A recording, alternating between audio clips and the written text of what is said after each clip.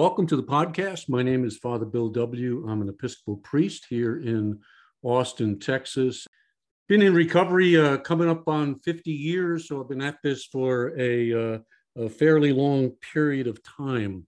My interests are in three things: the history of Alcoholics Anonymous, how it came about, because studying that history made a profound impact on my own program, and understanding of the second element, which is the spirituality present in the 12-step process. And then thirdly, I like to look at the psychology that underlies it and maybe pulls it together in some ways that people who struggle with the religious element of things can maybe kind of come in the back door.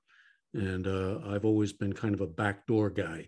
So that's those are my three principal areas. And of course, the main one, which I think pulls them all together, is the thing I discovered in the history called two-way prayer.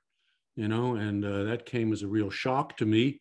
Never heard of it in my own 12-step journey, and started practicing it. And it just opened me up to a whole new dimension of relationship with the higher power that has been going on for 30 years and has just been phenomenal. It's a personal element. It's a personal element for somebody who doesn't get personal real easily. So that's what I kind of liked about it. So why don't you go to the website and check out Two-Way Prayer. It's under that name. And we are starting a new series now. And you have probably heard many, many people in 12-step programs say, well, I'm spiritual, but I'm not religious. That's always kind of gotten my attention. And I probably said it myself for my first 20 years or so, as I kind of came in that back door. But this series wants to explore those two concepts of what does it mean to be spiritual? What does it mean to be religious? And my guest is really the perfect one to begin us on this journey. His name is Professor Stephen Haynes. He's professor of religious studies at Rhodes College up in Memphis, and he's adjunct professor of recovery at Fuller Theological Seminary. And Stephen has written a new book. It's a wonderful book, really important book, I think, and it's titled, Why Can't Church Be More Like an AA Meeting? And in it, he explores the similarities and the differences between these communities of faith and recovery. So welcome, Stephen. I've really been looking forward to this interview. So great to have you, and congratulations on the new book. I put a link to it in the show notes, and I hope folks will go out there and buy it and help make up for your poor salary as a struggling professor. Thanks, Bill. I appreciate your kind introduction. It's great to have you.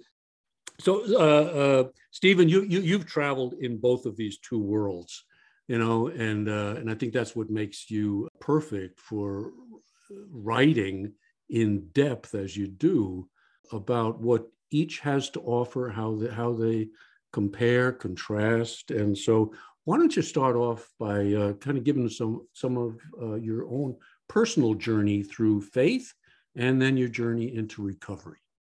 Yeah, thanks, Bill. So I've been a Christian since I was a teenager, and grew up in a evangelical church. It was part of a evangelical subculture of the 70s. And like a lot of people from that era, sort of grew up and out of it to some extent. I found myself in the main line of Protestant Christianity of my denomination, Presbyterian Church, by the late 80s. But I've never lost that evangelical sensibility. And part of that is a kind of spiritual hunger for what they used to call in the Oxford group vital religious experience, right? Something that's personal and real and goes beyond the intellect. So I was ordained to be a minister of Word and Sacrament in the Presbyterian Church about the same time that I started my teaching career. So I've since in the last 30 years or so, I've tried to maintain this sort of dual vocation between somebody who is a pastor, at least part-time in a voluntary capacity, and somebody who's a full-time professor. So I've never lost a sense of sort of dwelling at the intersection of these two worlds. But recently, the last 13 years, that intersection really changed for me. And I'll tell you about that if you're ready for that part of my story. Sure. So in 2008, my wife went to treatment, which turned out to be a great thing for her and for her family. And as part of that, I didn't realize it at the time, but part of her treatment program, the end of the 45 days or so, was something called Family Week. Oh, I know it well. Which I've come to think of as a cruel euphemism for something very, very different. It sounds kind of celebratory and happy, but Family Week was really a profound experience for me, a difficult one at the time. Basically, the way I describe it is that the spotlight that's been on, the identified patient for however many days gets turned on members of the family. And since I was the only member of the family there, it was fully on me. So I came home from that with some desire still to help my wife and understand her, but a bigger desire at that time to understand myself and understand why I had, acted in certain ways and why I was put together the way I was. And I was 50 at the time. So I was at that point in life where you kind of hope you have things figured out. And I realized that I didn't. I've subsequently realized that you never figured it out. But at the time, it seemed a reasonable assumption. But I came back and I got involved in a therapy practice that was very pro 12-step. I didn't really know that at the time, but they dealt with addiction and trauma. And one of the requirements for being part of this group was to start attending 12-step meetings. So I did so because I was a good soldier and started going. And I went sort of out of necessity at first, and then out of curiosity, and finally out of a sense of identity and sense that I belong there. I'm still going 13 years later. So that's how I got into recovery. And I can say a little bit about where my sort of sense of the spiritual, religious, continuum in the conflicts there came up for me. When my wife came back from treatment, we entered a therapeutic separation, and it was recommended to us that during that separation, we go to a 12-step fellowship called Recovering Couples Anonymous, which I had never heard of. And it's fairly, it's not, you don't find it in every city, but we were very fortunate. There was a very active chapter of Memphis, and so we started to go, and we kept going, and eventually we got a sponsor couple, and we worked the steps together, and we're still going to that. But as it turned out, the meetings for RCA were on Saturday evenings, and so we go to the meeting and experience this aura of hope and support and compassion and mutual brokenness. And then we'd go out to dinner with people and really connect. And then we go to church the next day. Yeah. And I love my church, but it was, people are dressed up. Everything's okay. How are you? Fine. I'm fine. Are you fine? Yeah, we're all fine. I'm fine. Yeah.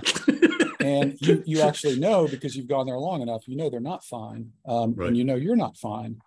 But the contrast between this sort of spiritually rich and transformative community that you've put together or that you've experienced on Saturday nights is going to go through that quandary when you come into 12-step, because it's very different. It ought to be the same. It ought to be complementary, but it has some rough edges. I mean, I've always said there are two communities that ought to be very closely intertwined. The Big Book actually says that, go see where religious people are right. But it also add, go see where religious people are wrong. Yeah, it ought to feel familiar. And this is the experience that I have with students. So I teach a class at Rhodes on addiction recovery and spirituality, and I teach a class at Fuller on the spirituality of the 12 steps. And in both cases, students are required to go to 12-step meetings. So these are, certainly in the Fuller case, these are students who are very well versed in church. And almost to a person, they say, wow, I had no idea what it was really like, but this is what I thought church would be like. Why isn't this experience more familiar to me? And there's a kind of anger and disappointment and sense of betrayal that comes out of that. Mm-hmm. No, the title is it names it. It names it, and it introduces us to how you can maybe kind of help us go into those two worlds, see where the similarities are, where the differences are. Sam Shoemaker wrote an article, and I saw you quoted it in the book, what the church has to learn from AA. And I always wanted to write the corollary to that. You know, is there something that AA has to learn from the church? And I believe there is, but it's a difficult learning curve. Yeah. And most people don't go there. They just separate them. I'm spiritual. Right. I'm not religious, and off we go. And I think it's a loss. It's dangerous ground. And I thought you did a marvelous job commenting on the strengths and weaknesses of the various approaches of people who have tried to pull these communities together, some successfully, some not. So let's go ahead and dig into it.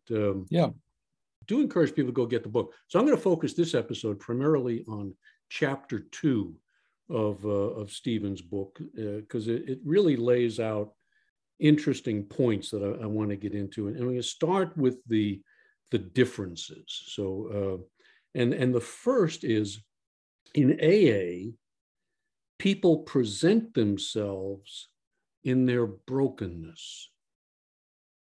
Talk about that. Yeah, that's how you came in. Yeah, this is true, I think, whether it's explicit or not, because even if you don't say anything, the fact that you're there, as people say in the meetings, means you're not on a winning streak. Right? So there's a kind of, whether you open your mouth or not, there's a kind of, because that barrier has been passed, right? That sort of ticket has been punched, like, yes, I'm not okay, I'm not fine. Mm-hmm. That's where real connection can happen and real identification. And most people are sort of so attracted to that they keep coming back, even if it's painful to walk through the door the first time. That was my experience. There's something very different here that I know I need to be in touch with, and I'm not. Right. You know, that's kind of shadow stuff that's laying down there and ready to come into consciousness. Yeah. So the second you say is people in, and I say AA, but I'm really talking 12-step. It's any 12-step fellowship. So people in 12-step fellowships are desperate and in search of transformation. Yeah, I think I might have taken that language from Sam Shoemaker, actually. A couple of these things, they're right out of his work. And by the way, so what I found when I started doing this research is that Sam Shoemaker had written a rather famous article by that title in the 50s, but that people had kept re-asking that question. Christians had been re-asking that question since the 50s, and in a kind of steadily ascending pitch, so that by the time we get to 2000, people are writing blog posts and articles and stuff all the time with questions with titles like, why can't the church be more like AA, or how the church can be more like an AA meeting? But this idea of transformation, so I think Shoemaker makes the point that, if you come to church for social reasons, or because the best people are doing it, or because it's a habit, transformation is not going to happen because you're not prepared for it. But if you come in desperate and open, and as people say in the rooms, take the cotton out of your ears, put it in your mouth. If you listen and you're, take what works, leave the rest, then transformation is really possible, and you can feel this happening. And when it does, then you start to wonder why church isn't more transformational for most people, especially if they've been going a long time, because it gets to be rather familiar and sort of And comforting. the ministers oftentimes don't want to shake things up too much. Yeah. Let's not offend anybody, you know? One of the things I say in the book that I kind of hesitated to say, but I'll say again because I think it's true. I think if a church is serious about adopting recovery as its identity or becoming recovery friendly, one thing that has to happen is the pastor has to be in recovery, or at least has to be familiar enough with 12-step spirituality that they're going to meetings, because that is so crucial to setting the tone, right, about surrender and humility and true spirituality. That if the tone is not set from the top and from the pastoral level, in some respect, then it's really hard to break through all the trappings of And I hear you say going to meetings, it has to be at the level of one's own involvement. Otherwise, it's theoretical. Yeah. So and I feel that. I know a lot of people who just love 12-step. They're in the church, but they've never been to a meeting, won't go to a meeting, and so they come at it intellectually. I had an experience with somebody in my church. So my church is, I wouldn't say it's recovery friendly, but we have a lot of people in recovery in the church who have varying degrees of comfort in, making that fact known. And one of them, who was actually on the staff and didn't really want it to be known, was mentioned confidentially to another member of the staff, about, there was already a 12-step meeting, and this pastor said, "Oh, I'll work the steps with you." This person who said that has never been in a recovery meeting. So there's this idea that this is just sort of another tool for, successful living, that, you can just add on to whatever else you've, has become your identity in the church. Sure. So, yeah. Yeah. And transformation really goes to the key. When people talk about the 12th step, they almost always focus immediately on going out and helping others. Yeah. Rather than having undergone the psychic change, the transformation, which the steps are designed to bring about. Yeah. So this was a challenge for me. So I was 50 years old. I had a PhD in theology, and I was an ordained minister. And I was asked to, work the steps. My sponsor was a contractor who didn't know much about what I did, nor did he care.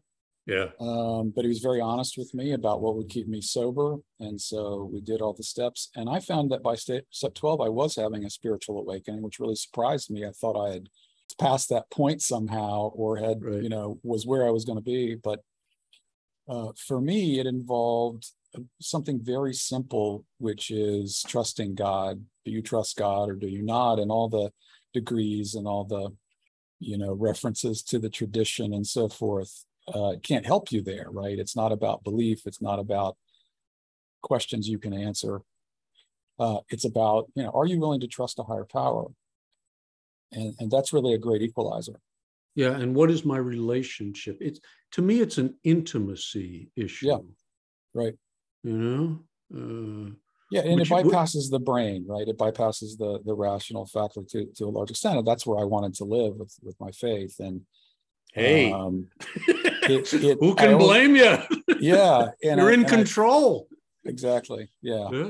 So that was kind of humbling for me, right, to acknowledge, but also very freeing and was spiritually transformative for me. And that is the transformation. It's the ego becoming humble, getting itself in right relationship with, and I love this expression, with the beyond that is within. The beyond that is within. As long as I think it's beyond, the within's going to try to be in control. But if it's already in there, what I was told, it's right relationship. Boy, I had some people in early recovery who just stressed that, be in right relationship. Ego has to be in right relationship. You have to have an ego, but it's got to be right sized. Yeah. And I think the book, particularly the first few chapters, chapter 5, that's what it's really geared towards. is getting that relationship right. You know? Third point. Assumptions about how respectable you are or how deserving, but there's this sense of wherever you are, whoever you are, whatever your problem is, we're going to envelop you in care, and we're going to treat you as one of us, whether you identify as a newcomer or not. And this is really powerful. So I've had more than one student who they get through this assignment and they tell me after the class is over, you know what, I'm still going to Al-Anon meetings, or I've joined ACA, or I can't stop going to these meetings because they've, you know, at first it was just a curiosity, but they've become really personal to me. There's something about them that brings me in. I took a psychiatrist. I was running a treatment center out in Arizona years ago, and I took the attending psychiatrist to a meeting. She'd never been to one, and she left in tears. Yeah, in tears. I mean, it touched her that years and years of study, internships didn't come close to, and you could sense it. You know? Yeah, that sounds analogous to the experience I had for my first few meetings. You know, once I sort of loosened up and let go of the protective stuff that told me I wasn't supposed to be there. Right. Yeah. You meet the ego. Jung says anytime the ego comes in contact with the great reality, it experiences it as a defeat.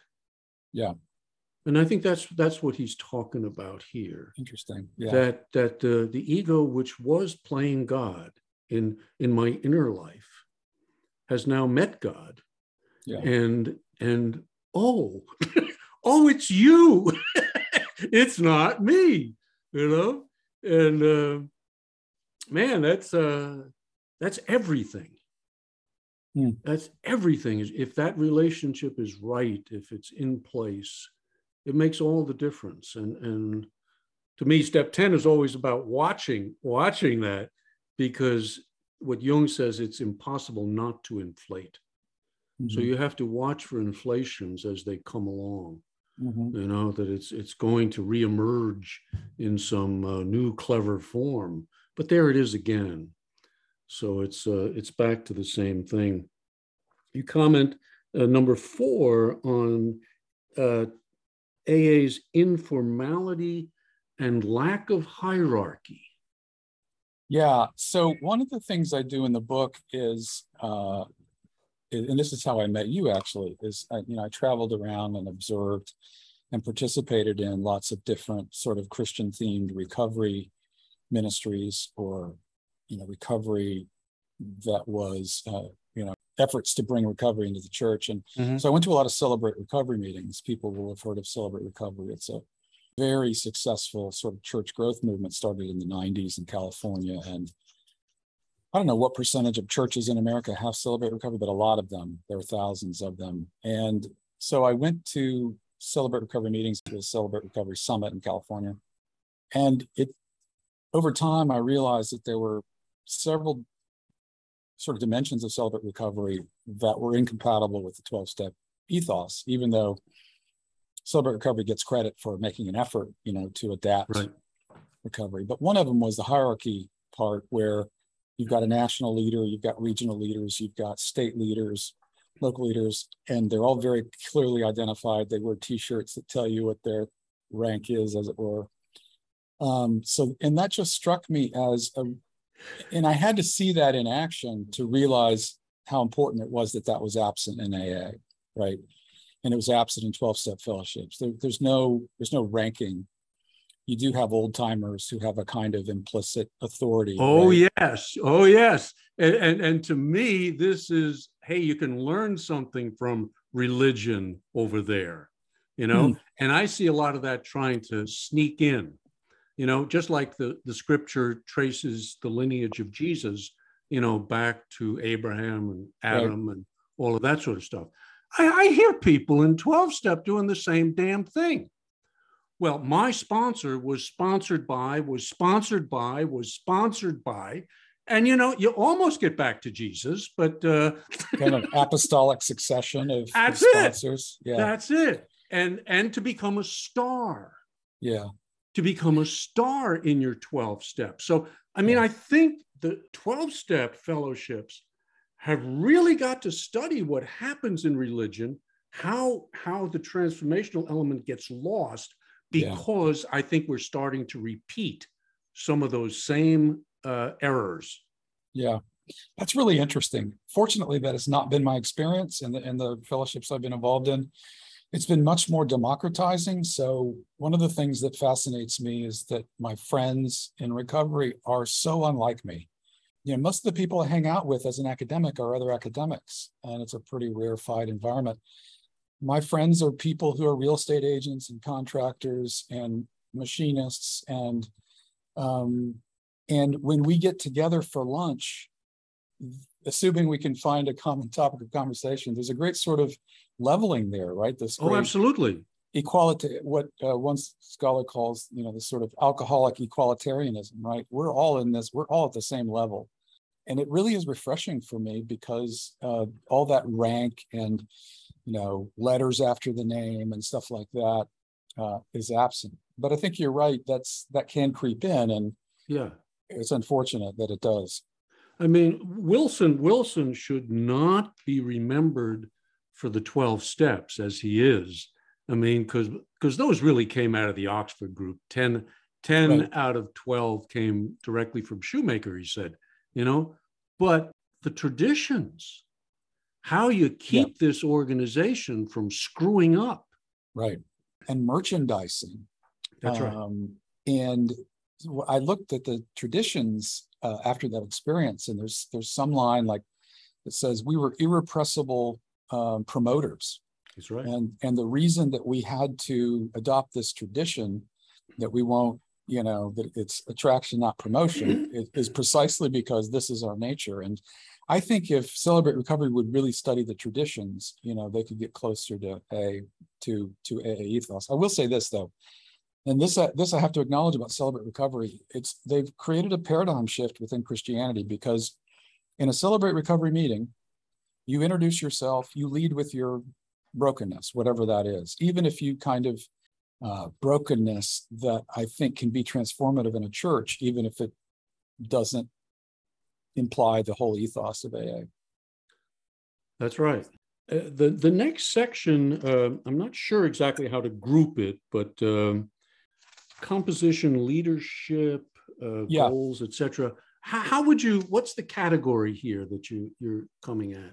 Well, by the way, I want to say that I borrowed that in that section on the differences between church culture and recovery culture. I borrowed from Dale Ryan, who started the recovery studies program at Fuller, is now retired, but was also one of the leaders of the National Association of Christian Recovery. And so I found his analysis of the culture is very interesting. And he analyzes three: it's church culture, recovery culture, therapeutic culture.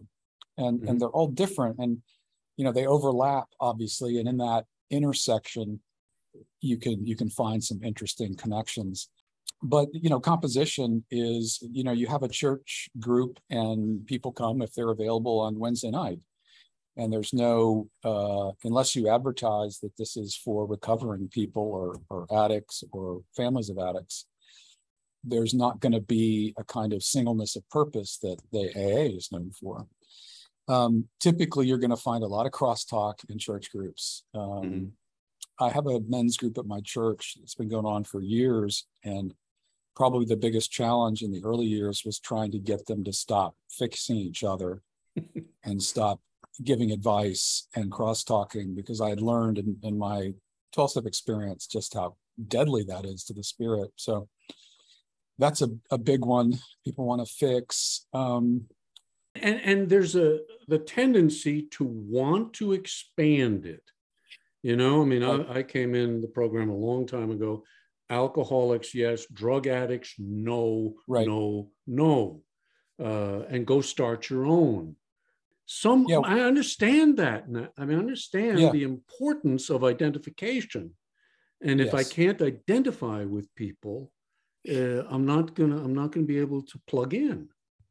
Well, RCA is interesting because people, the members of RCA are generally members of other 12-step fellowships, but it can be any 12-step fellowship. Right. What they have in common at RCA is a sense of powerlessness around their own relationship and, trying to recover that.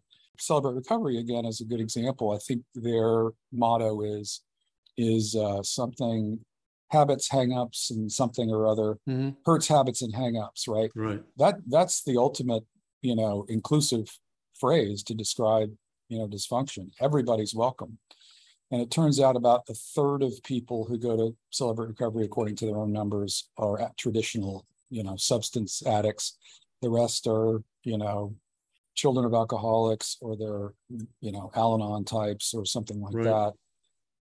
But when you are that inclusive, right, you lose that singleness of purpose, and there's a real diffuse sense of what, recovery is.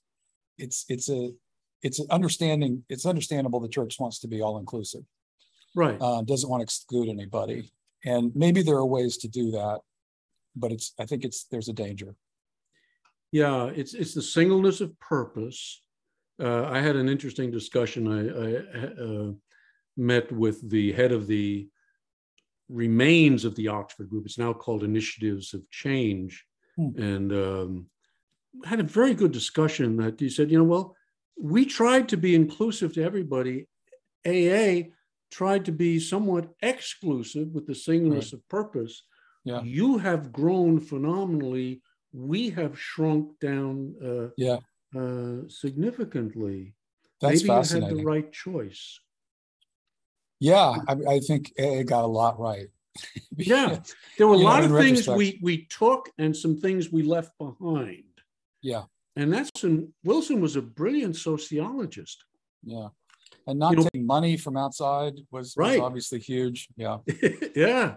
Not taking Rockefeller's money or not given He wanted it, Rockefeller's money. Talk about a providential moment in the history of AA. Yeah. Right. Yeah. And his ego got him into all sorts of trouble too. So nothing like learning from yourself. I mean, that's ultimately where you do it. The next one you list, we maybe covered it, is the leadership issue. I don't think we need to go into that. The goals. Let's go to the goals. And we touched on this too. Personal transformation is the goal in 12-step. What is the goal in church? I don't know. I've taught a lot of Sunday school classes on a lot of different topics. And I think the goal generally is intellectual enrichment. Yeah. Maybe a debate on, current issues, exercising the mind while the kids are in Sunday school. I don't know. It's not transformation. And I've thought about teaching a 12-step Sunday school class at my church where we'd sort of, you'd spend a week on each step. And I still may do that. And it was somewhat brutal. Yeah. Maybe the first time I observed it, it was like, oh my God.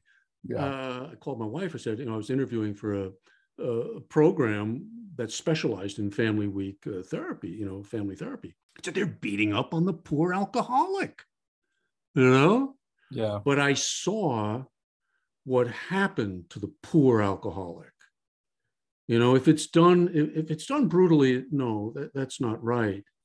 But if it's done compassionately, that you're bringing honesty, you have to know what it was like for me as a family member. Yeah. I went to my son's family week. I was kind of disappointed in it because it's it's gotten so tepid. It's become like family day now in a lot of family places. Day, family hour, Yeah. It's like, no, you got to dive into this thing. Yeah. And we used to do that. I mean, hell, we were supposed to end at 4:00 in the afternoon. Sometimes we go to 6 or 7 at night. Yeah. I mean, we weren't going to quit until there had been a breakthrough. Yeah. And the breakthroughs are required. Either you get, like you're saying, either you get the breakthrough out there, or if you can manage it in a group setting, you can get it there. Mm-hmm. You can get it there, but it's hot stuff. I mean, it's very volatile. Most people want to stay away from this. Yeah, I was tempted to leave after the first day. I thought that probably wasn't therapeutically a good decision, and I could see it, the other people there for family week kind of walking back to the villa with their heads down. I they had experienced something similar. Right. Yeah. So let's see. Now we touched on this as well, but in group process is that it leads to discussion in the church, but personal experience is what's valued in 12-step. We don't want your opinion. Right. And we don't want your opinion about what someone else said. And right. We don't want your suggestion about how someone else's problem might be fixed. Exactly. I laugh about that now. I used to think that was exactly what happened in church. And yeah, when I first started this men's group, somebody would lose their job, and the first thing that would happen was people would start pulling out recommendations for people, folks they could talk to and stuff. And I just had to say, stop. He just lost his job. Let's talk about what that's like. What does it feel like? What does that feel like? Yeah. Where's my identity now? Right. Yeah.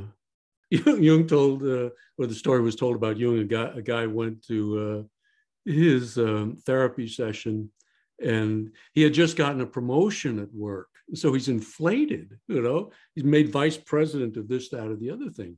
And Jung says to him, well, that's very nice, but I don't think we're going to get much work done today.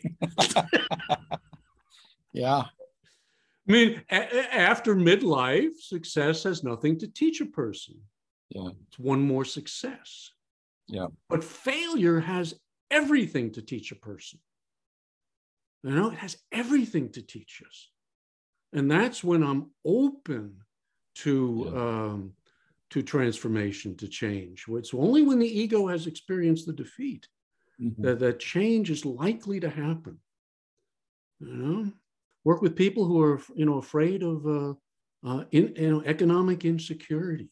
And I push them, hey, Joe, you're amongst the top 3% in the United States economically. You told me that. And he comes back and said, actually, Bill, I lied. I'm among the top 1%. So it doesn't matter the amount. It matters the impact that it's having inside. You talk about universal, inclusive, non-dogmatic. You're getting at the spirituality element here. That's what you're going to find in 12-step, that it's very broad.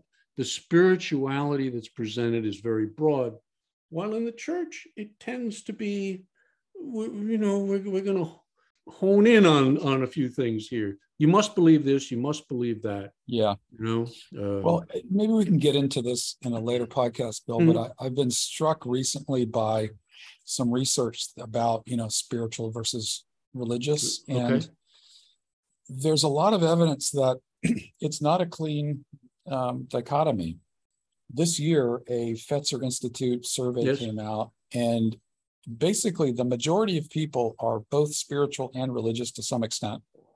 Right. So 60 or 70%, they may be very spiritual, a little religious, but anyway, they qualify as both. So this idea of two discrete categories is not accurate. And there's also some work done in sociology of religion by Nancy Ammerman and others that talk about lived religion and how, again, spirituality and religion are all often intertwined.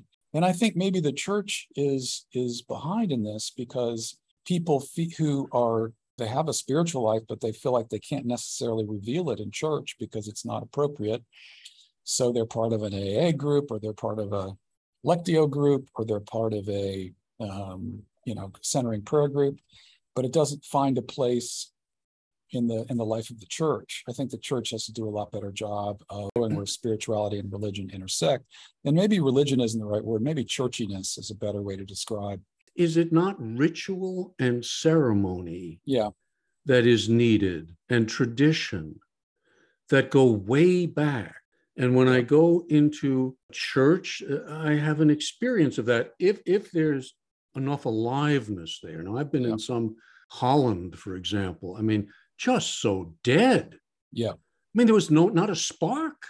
There wasn't a spark. Right. Whereas I go to a sweat lodge and man, there's fire, Yeah, literally and figuratively. Literally and figuratively, and that's what I'm looking for. Yeah. And I long for is that. And I think the church has that if it will recognize it and open it up more to people.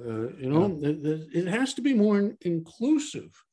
Very quickly, I'm going to finish up, and then these attitudes you comment on: respectability, intellectual sophistication. These are some of the dangers of the church that they need to look at.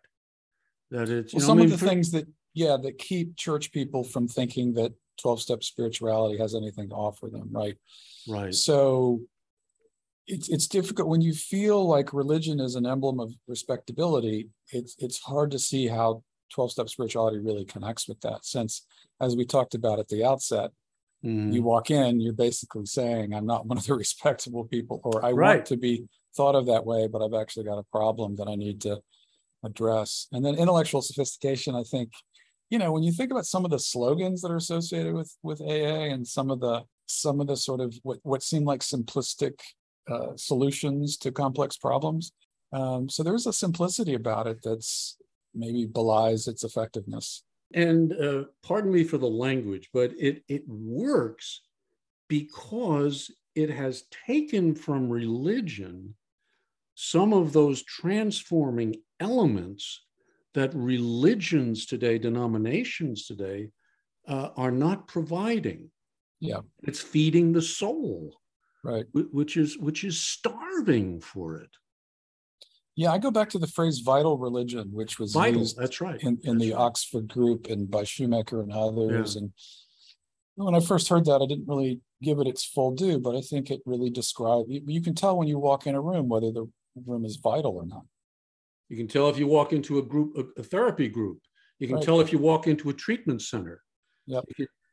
Institutions have to go through recovery every bit as much as do individuals.